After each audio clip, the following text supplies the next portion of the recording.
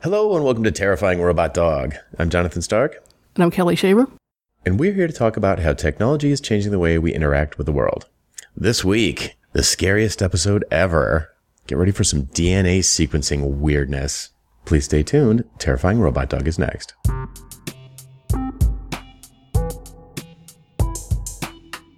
This is so much fun. This is going to be so much fun to talk about. Yeah. It's kind of meta. We could just say, hey, everybody, just go watch this YouTube video. Yeah, we could just say, go listen to this other podcast. Yeah, but hey, we can still speculate. We can still imagine.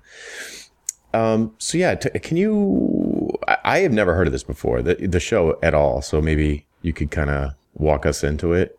Yeah, I'm a fairly regular listener of the test of Adam Savage's podcast on Tested.com, the Still Untitled podcast.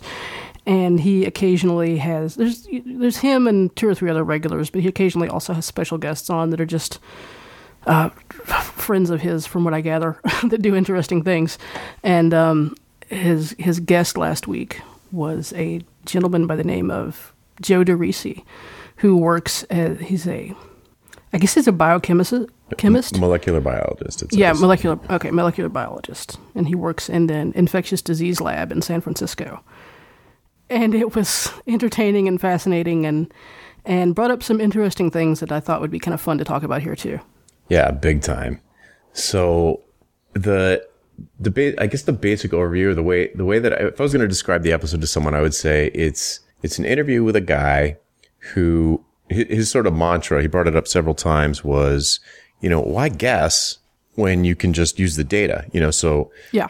At medical diagnoses. So he's like hypothesis-free diagnoses. I was like, that's pretty interesting. Mm-hmm. How does that work? I'm saying to myself. And apparently, DNA sequencing has gotten so cheap compared to other medical procedures. It's like $1,000, let's say. It's like the cost of pretty much all other lab work. Yeah, right. It's like a blood test. Yeah. So I guess it is. Well, I don't know if it's. Yes, we'll get into that. But anyway, it's not prohibitively expensive, and in terms of medical stuff. And okay, right off the bat. So the premise is like they, maybe take out, he kept on talking about taking out spinal cord fluid. Mm-hmm. I don't know if that's always what they do. No, I think that was just the most relative to the types of things that they were studying. Oh, right. Because it was a lot of meningitis brain stuff. Yeah, a lot of neurological stuff. Right. So you had a number of stories where someone came in with symptoms and people were like, maybe it's TB, or maybe it's this, maybe it's that. I don't know. Let's try this stuff. And spending hundreds of thousands of dollars trying stuff that was absolutely not the cure or even helping with the symptoms in many cases. Well, the patient continued to slowly get worse. Right. And these were like really bad brain eating type diseases. So it was pretty dramatic. The stories were pretty dramatic. And the guy was hilariously off the cuff about it. Yeah. So obviously, yes, and there was also a very interesting tale involving snakes. Yes, we can definitely get into that. But the premise kind of is like, he's like, why, we're guessing, like lots of stuff. People are like, oh, that's definitely this. Go take these pills or rub this cream on it and you'll be good to go. But when it's not obvious, don't guess. Send us a blood sample. We'll tell you. And so now here's the first thing that totally freaked me out. Mm-hmm. Was that when they take, let's just say it's a blood sample, some fluid out of your body, they get a DNA sample from you. Okay. He's like, we need to separate the human from the non-human. The first step one is separate the human from the non-human. I'm like, wait a minute.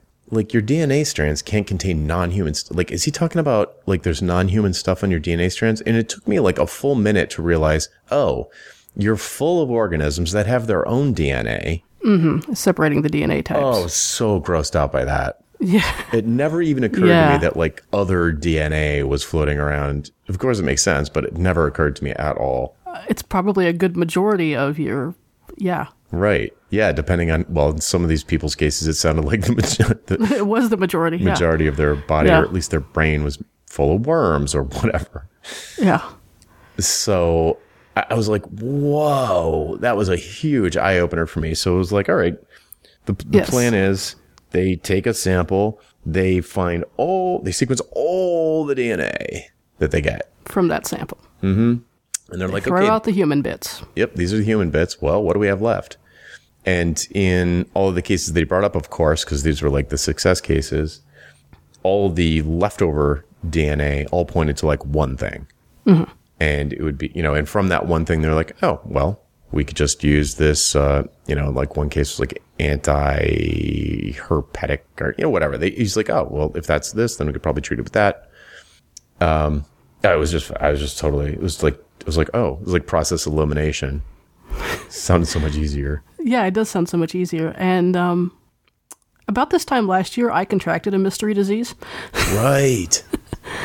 And by the time it was all over, it was 5 months of just horrible, uncomfortable suffering and many hundreds of dollars spent on guesses that were wrong. Like I could have paid $1,000 to have something genetically sequenced and not been out any more money if I'd paid the whole thing out of pocket. Yeah, happily, I'm sure. Yeah, happily, yeah. Yeah, it's wild. So they were talking about it, and they're like, and you're like, if you listen to it, you're like, I want to do that now. Can I do that now, please? Yeah. Like, just sequence me. I'm curious. Right.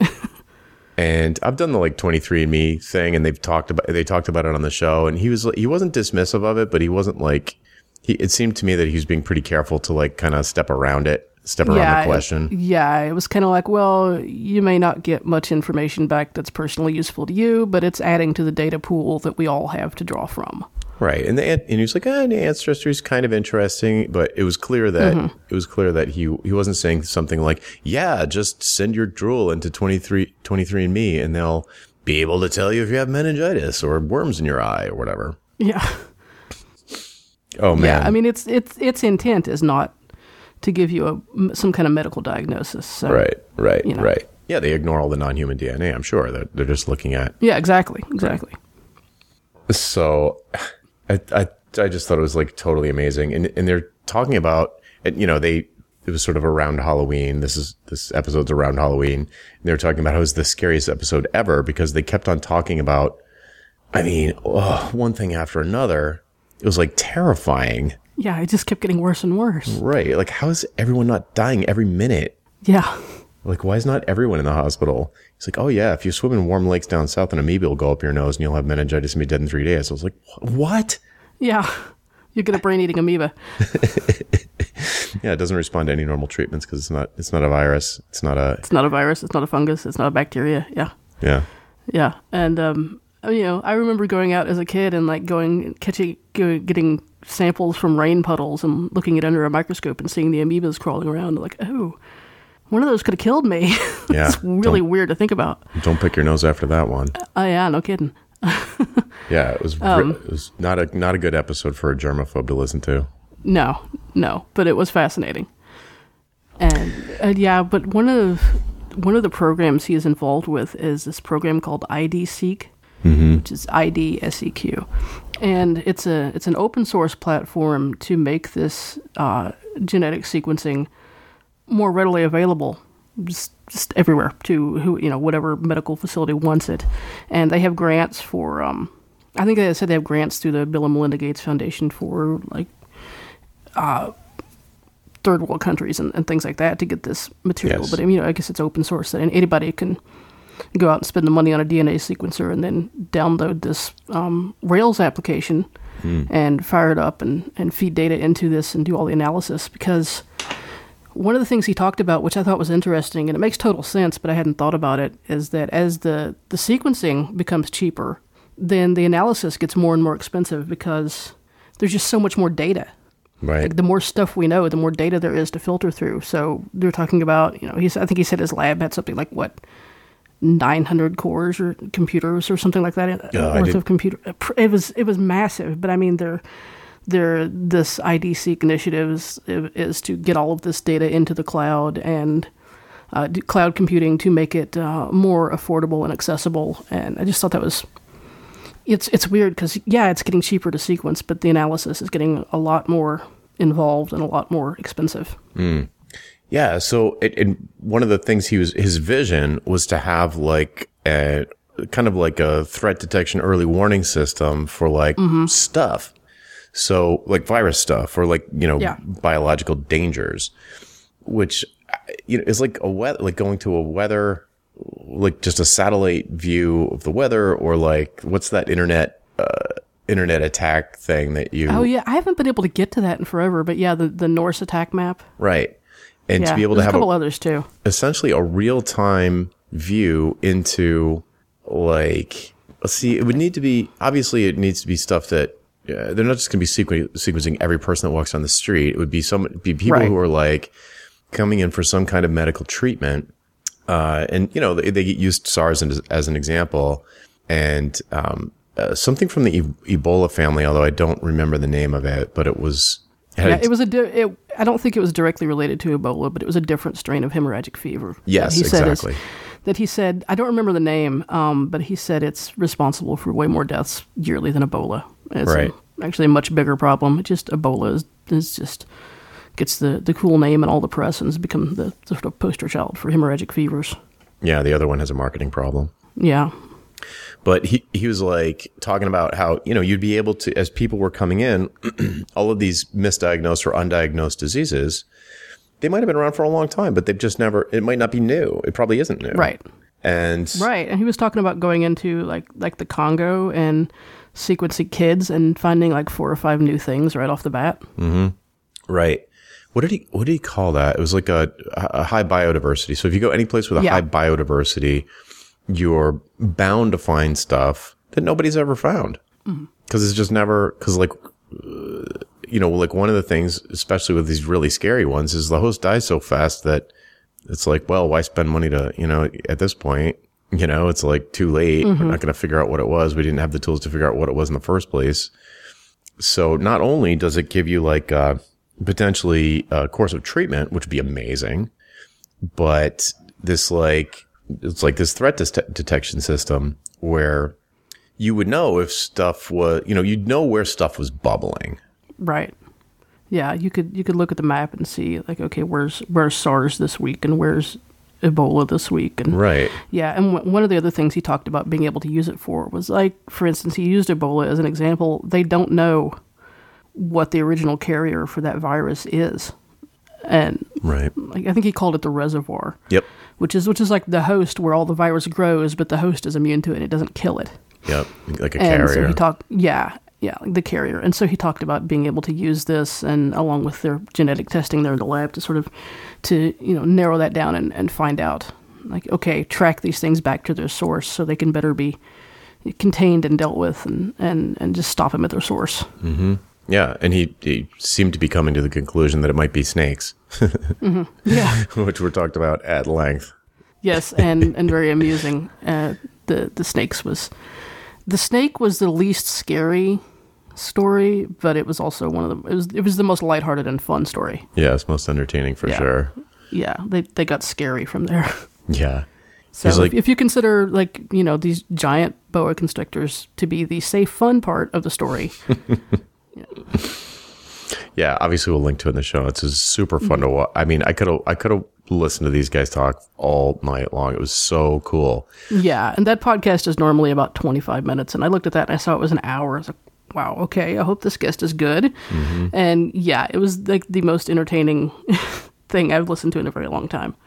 Yeah, so now think about how cool this is. Like, like we've got a bunch of tech angles here, right? We've got open source and cloud computing and genetic sequencing.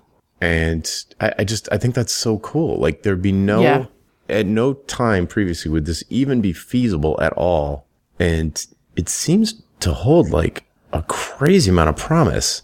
Yeah, it does. It does. And it's just, it's wild to think about all of, like you said, there's so many different technologies that are coming together on it. And it's just, we're at a point, like, this to me seems like an area that's ripe for some good AI to do that analysis. Yep. I was thinking the same thing. Yeah. Cool. I don't know, do we have more to say about this? Because I've got an interesting AI segue that would be a little bit of a side conversation. No, I don't have a whole lot more to say about it. I just think it's fascinating. And the podcast itself was entertaining, but I think the idea was fascinating. There was some really interesting technical angles there. Yeah, it was like, as scary as it was sort of like a relief in a sense. It was like, oh man, cool. We can do this now. Yeah. Data. We don't have to guess. Yeah. So and it's something I really hope it becomes, a more. I'm sure over time it's just going to become more and more common. Yeah. And I would have paid probably $2,000 to be able to do it this time last year. No kidding. Did you look at the Rails app at all? I didn't get a chance to. I got so much busy with stuff. I downloaded it. I ran Bundler and installed the gems. I haven't had a chance to fire it up yet. I'm curious, how do you input the data? Like, is there a USB dongle that you lick or something? Let me tell you, it was installing AWS gems for about 20 minutes. There were so many of them. Yeah. It's definitely taking advantage of Amazon's cloud.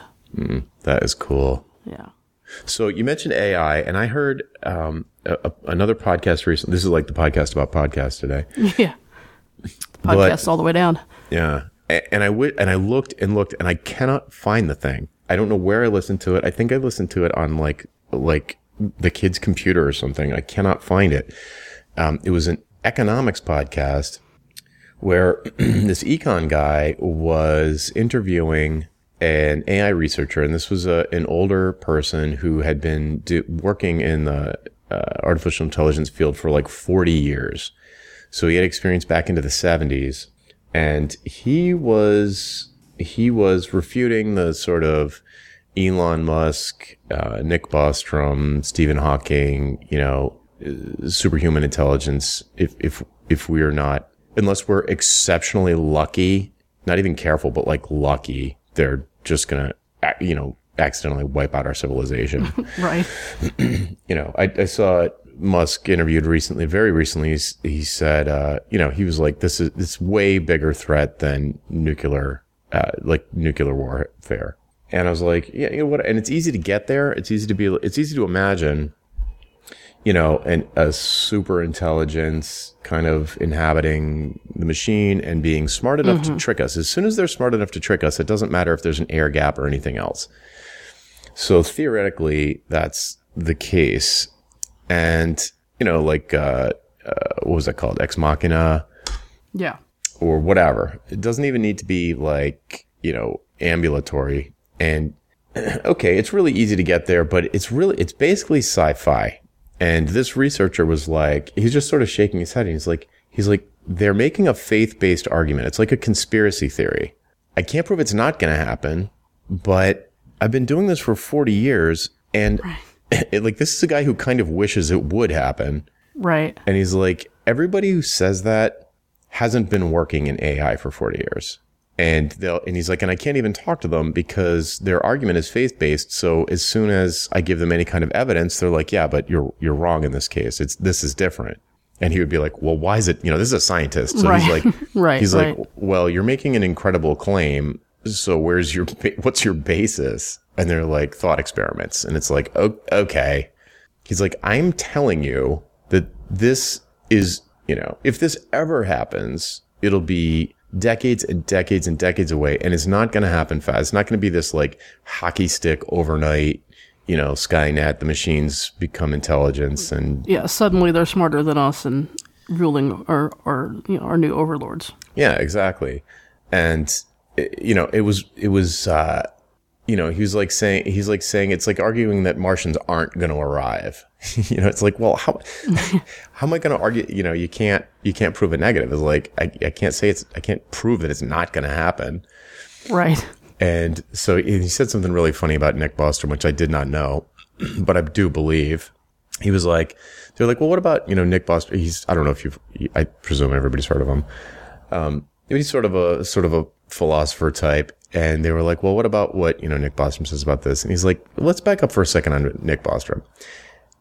He's not particularly interested in AI. He thinks everything's going to destroy the human race. He's like, he thinks video games are going to destroy the human race. He thinks DNA sequencing is going to destroy the human race. It's what he does. It's his angle. He thinks everything is going to destroy the human race. And that's how he makes himself, and then that gets press. So that's what he talks about. Whether it's part of his personality or it's a calculated decision on his part, that's his shtick. Yeah. So it could all be marketing. Right. Which is sort of an ad hominem attack, but it is true that none of them have any kind of how do you, they're just like magical if the shoe predictions. Fits. Right. Yeah. And it was funny because I was thinking about one of Elon Musk's other very well-known thought experiments that the odds of us being in base reality are basically zero. You know, like how could we possibly be in base reality? And and I'm thinking about it, and I was like, yeah, he's got kind of like from a thought experiment, from like a stoner standpoint, right? There's like an argument there, I suppose, but at the same time, it's like it's more like a conspiracy theory. Yeah, it is. And you know, how could we? You know, if someone says to you like, how could we not be? How could we possibly be living in base reality? Be like, well, because there's no evidence to the contrary. Yeah, exactly. Yeah. How could I know that gravity's not going to reverse itself tomorrow? Well, because it never has. Doesn't do that. Maybe it'll happen, but the odds seem kind of low. Yeah. Interesting thought experiments, but then you have to go. It's I don't know. It's weird because it's a lot of mixing of science and philosophy, because they're talking about a lot of really scientific things, but they're not approaching them in scientific ways. Right. So it has the veneer of science, aka pseudoscience, which, speaking of podcast about podcasts, my good friend Brian Dunning has a podcast, very popular, called Skeptoid, which, I haven't looked. I'll bet you he has an episode on this, because the whole idea of the episode is to sort of investigate the scientific underpinnings of pop phenomena and like whether or not there's any scientific basis for the popular belief, like GMO, big pharma, GMO food, anti-vaxxers, all that stuff. Right. And he gets into it. And, usually he doesn't debunk things, but he's just like, look, there's no evidence to support any of these claims. So buyer beware. Vitamin water, okay, maybe, but I wonder. It's not going to hurt you probably, but you're still wasting your money. Right. And you could be, that's actually a very good show for people who are scientifically minded to check out. Yep. It's fun. So that reminded me of, something back from the Adam Savage, talk. Many times in the show, the guest, what was his name?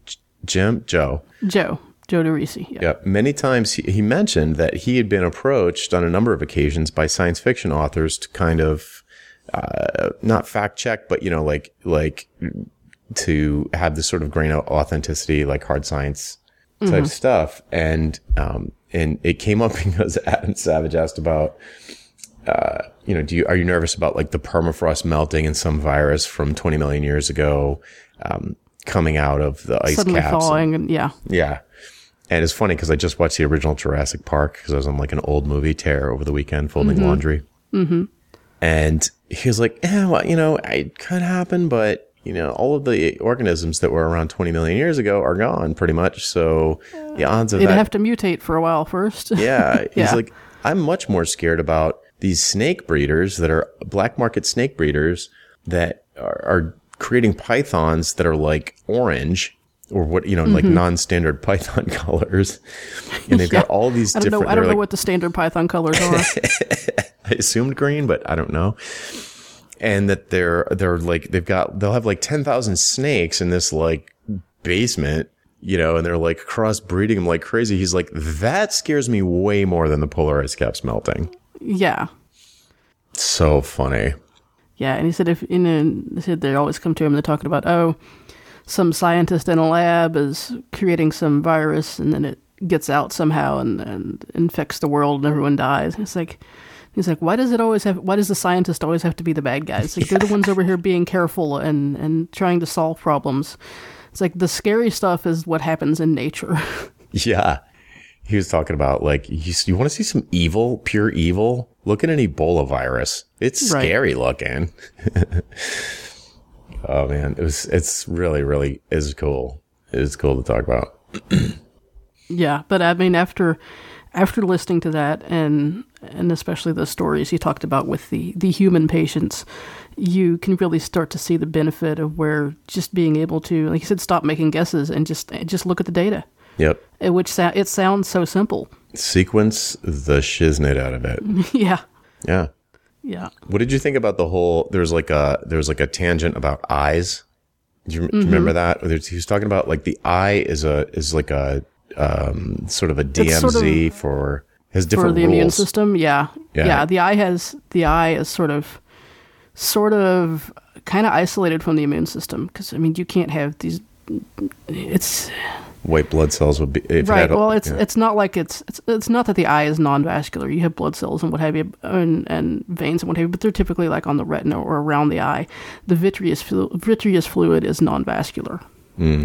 So yeah, and he was talking about a case of like a guy and had gotten rubella in Germany in like 92. And it had just kind of grown and reproduced in the inside of his eyeball for 20 years, even after he'd been vaccinated for it when moving to the U.S. Eating his iris. Yeah. Oh. If you, dear listener, if your irises are changing color, go to the doctor. Yeah. Immediately. Do not pass go. Do not collect $200. Run, don't walk. Your eyes aren't supposed to change color. No. If they're changing color, it's because a worm is eating them. Or whatever. So nasty. Yeah. I have a parasite phobia. Who doesn't? Does not help. Yeah, I know. But yeah, that's a good point. I'd be really a little concerned if someone didn't have it. But yeah. Oh, I like them. Got like a collection. A collection, yeah. Take them out and play with them. I can't even kid. I'd gross myself out. Knock on wood. Yeah, I'm just getting over the plague from we took the kids to a trampoline birthday party a couple of weeks ago. We've been sick ever since. Germs bouncing around everywhere. Yeah. Can I take a bath in that hand sanitizer stuff? Right. So, well, dear listener, it might seem like we spoiled the entire episode, but I promise you we didn't, because it is even the delivery alone is totally entertaining, and we didn't even really talk about the snakes part, which is completely it's like half the episode, and it's great. Yeah, super fascinating. And if you're a Rails developer with a tongue depressor USB dongle, you might want to check out the it's idseq. Is it org? I think it might be net. I'm gonna check real quick. Yeah, I think it's .net. And it appears to be. It is .net. Cool. IDSEQ sequence. Yes, and the code is on GitHub. How cool is that? And I guess it's called Chan Zuckerberg Institution or something. I guess it's I think that's his wife, Zuckerberg's wife. I think so, yeah. So very interesting, super cool. I'm sure Facebook just wants all our DNA, which is probably... that did give me a moment's pause. Right. Could it have been somebody else? Yeah. The Bill and Melinda Gates thing made me I was like, okay, I don't know why I trust them. It's just another one of the Silicon Valley players, but they seem to... Bill's retired from tech, and they have a long history of doing good things, so... Yeah. So check it out. I think that's super cool. This is I think a great mess. Speaking of spreading stuff, this idea of a tough diagnosis that someone's really suffering from, and they're just not getting any relief from the treatment. Mm-hmm. Man, It seems like a bargain. Just get sequenced. Been there, done that. Not fun. Yeah, exactly. Cool. All right. Should we wrap it up there? Yeah. Let's. Seems like a good place. All right. Well, that's it for this week. I'm Jonathan Stark. I'm Kelly Shaver. And we hope you join us again next time for Terrifying Robot Dog. Bye. Bye.